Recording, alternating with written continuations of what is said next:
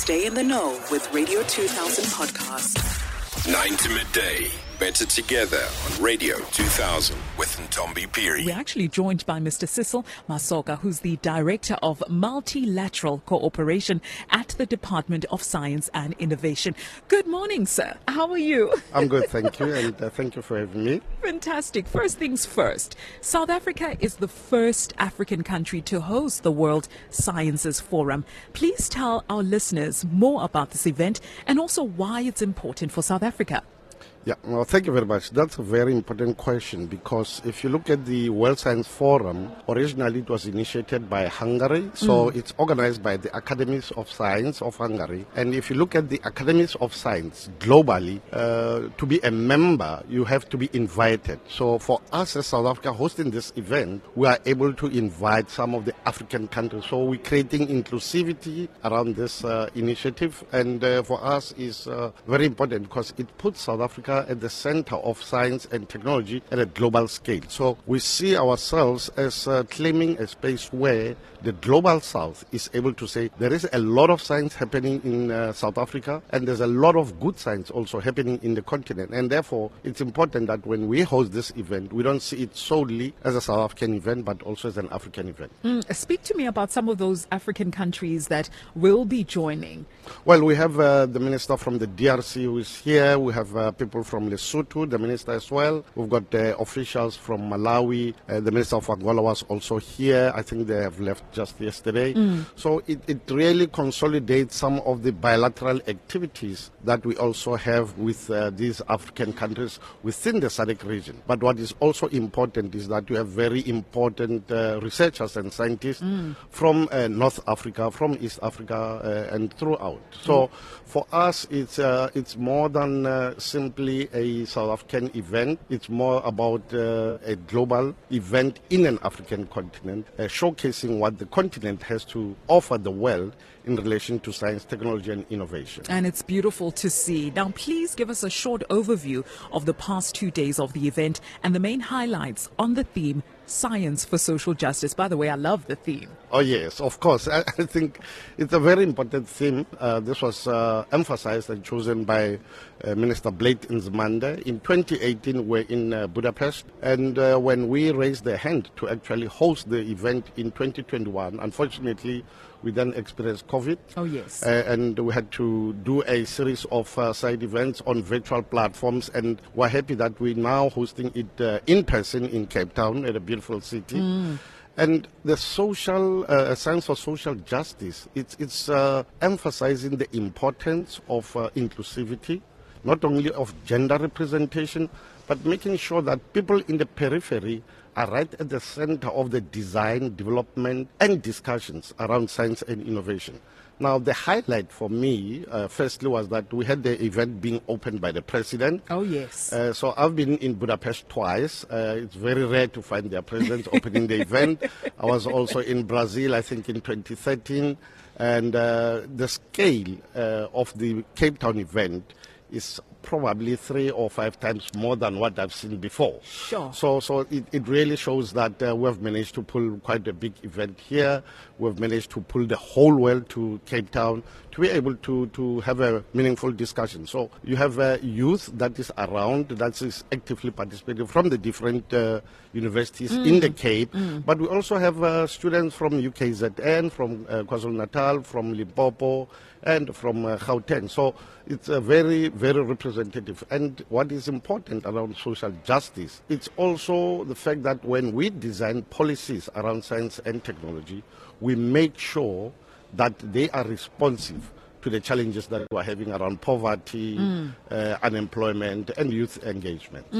One of the speakers, the main speakers yesterday, Dr. Gabriela Ramos, the Assistant Director General from the Social and Human Sciences at UNESCO, said science is about the people. And so how can scientific knowledge improve the quality of life at many different levels? How does then science merge with the township life? how does it merge with our day-to-day life? Not true. I mean, it's very important because for us at the Department of Science and Innovation, we say science knows no borders. So it has to cross beyond that. It doesn't have to be an exclusivity at UCT or Stellenbosch. Yes. You take the University of Johannesburg, which is in Soweto, the former campus, small ones which are Bush universities.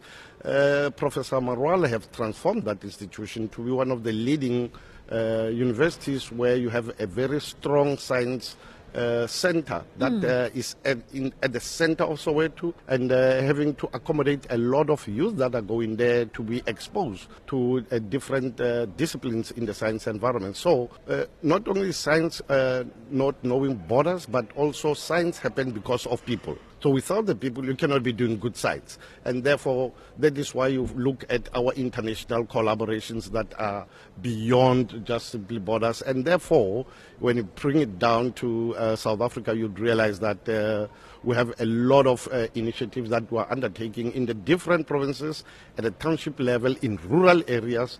I mean, you go to Kofinvaba, we have invested a lot in building the science center, putting in solar panels, making sure that the students have tablets even before the Gauteng student had tablets. So students at high school levels in Kofinvaba already had access to tablets and so on. So, I love it. So that's the people-centered element of science, technology, and innovation. I love it. Lastly, before I let you go, because I know there's a lot of things to do, South Africa has really affirmed its status as a global leader in science, technology, and innovation. And also the scale of this event shows, or rather speaks to that exactly. Please give us insight on key programs that have placed South Africa in this position. Well, I think as the Department of Science and Innovation, the Square Kilometre Array, which is in the Northern Cape, is a large research infrastructure around astronomy, and that is what has placed South Africa right at the center in a global environment of doing amazing breakthrough and what people call blue science research.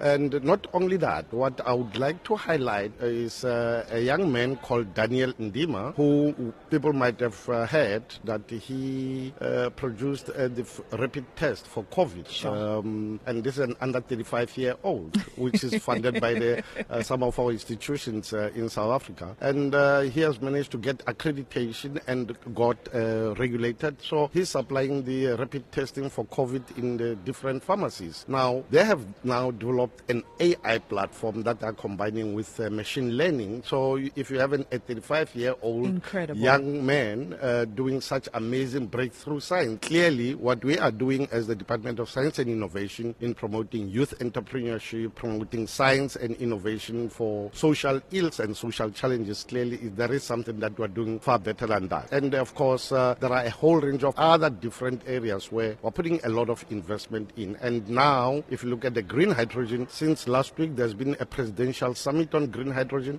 There's been a series of activities also happening parallel and surrounding the World Science Forum around the green hydrogen. And this is the future. But if you take a step back, you'd realize that the department has been investing in the green hydrogen 15 years ago, when people were not even talking about the green hydrogen as an alternative energy. When you take nanotechnology, we did the same thing as well. So now people are talking about green hydrogen, and we're right at the forefront, and we're beginning to look at potential to actually export to countries like Europe and Asia. About last month, we're signing agreements with Japan, with Itochu. You have the Mitsubishi Bank being involved in financing the program. So there is a lot of breakthroughs that are actually happening in the science space in South Africa that are not only benefiting South Africa, but they are also benefiting the world. And we're hoping that we will be seeing a lot of socio-economic benefit out of that. That's fantastic. I like hearing that deals being signed as well as agreements being made with different stakeholders, because we are currently in stage 6. So energy is definitely, alternative energy rather, is a hot topic at the moment. Indeed, it is. And we are beginning to look at some of the mothballed infrastructure of Eskom to start repurposing them to be able to utilize hydrogen to continue powering them and being able to restore the energy, because without energy we have challenges with the industry 100%. and especially our small businesses that are struggling because they cannot cannot allow themselves to be shut down for half a day without production because their livelihoods depend on that. So for us as the Department of Science and Innovation, we'll always look at these emerging technologies, new innovations that actually replace old sciences but also enhances the old sciences to be able to be always in the cutting edge of emerging areas of research and be able to repurpose ourselves, pivot the country, create to economic development and allow our people to have better lives. I thoroughly enjoyed this chat. I love the fact that in this conference there are solutions as opposed to more problems being added to the problems that we have. Sir, have yourself a wonderful, wonderful day today, and I hope to bump into you as the day continues. Thank you very much. Thank you for having me. Catch the Radio 2000 podcast on radio2000.co.za.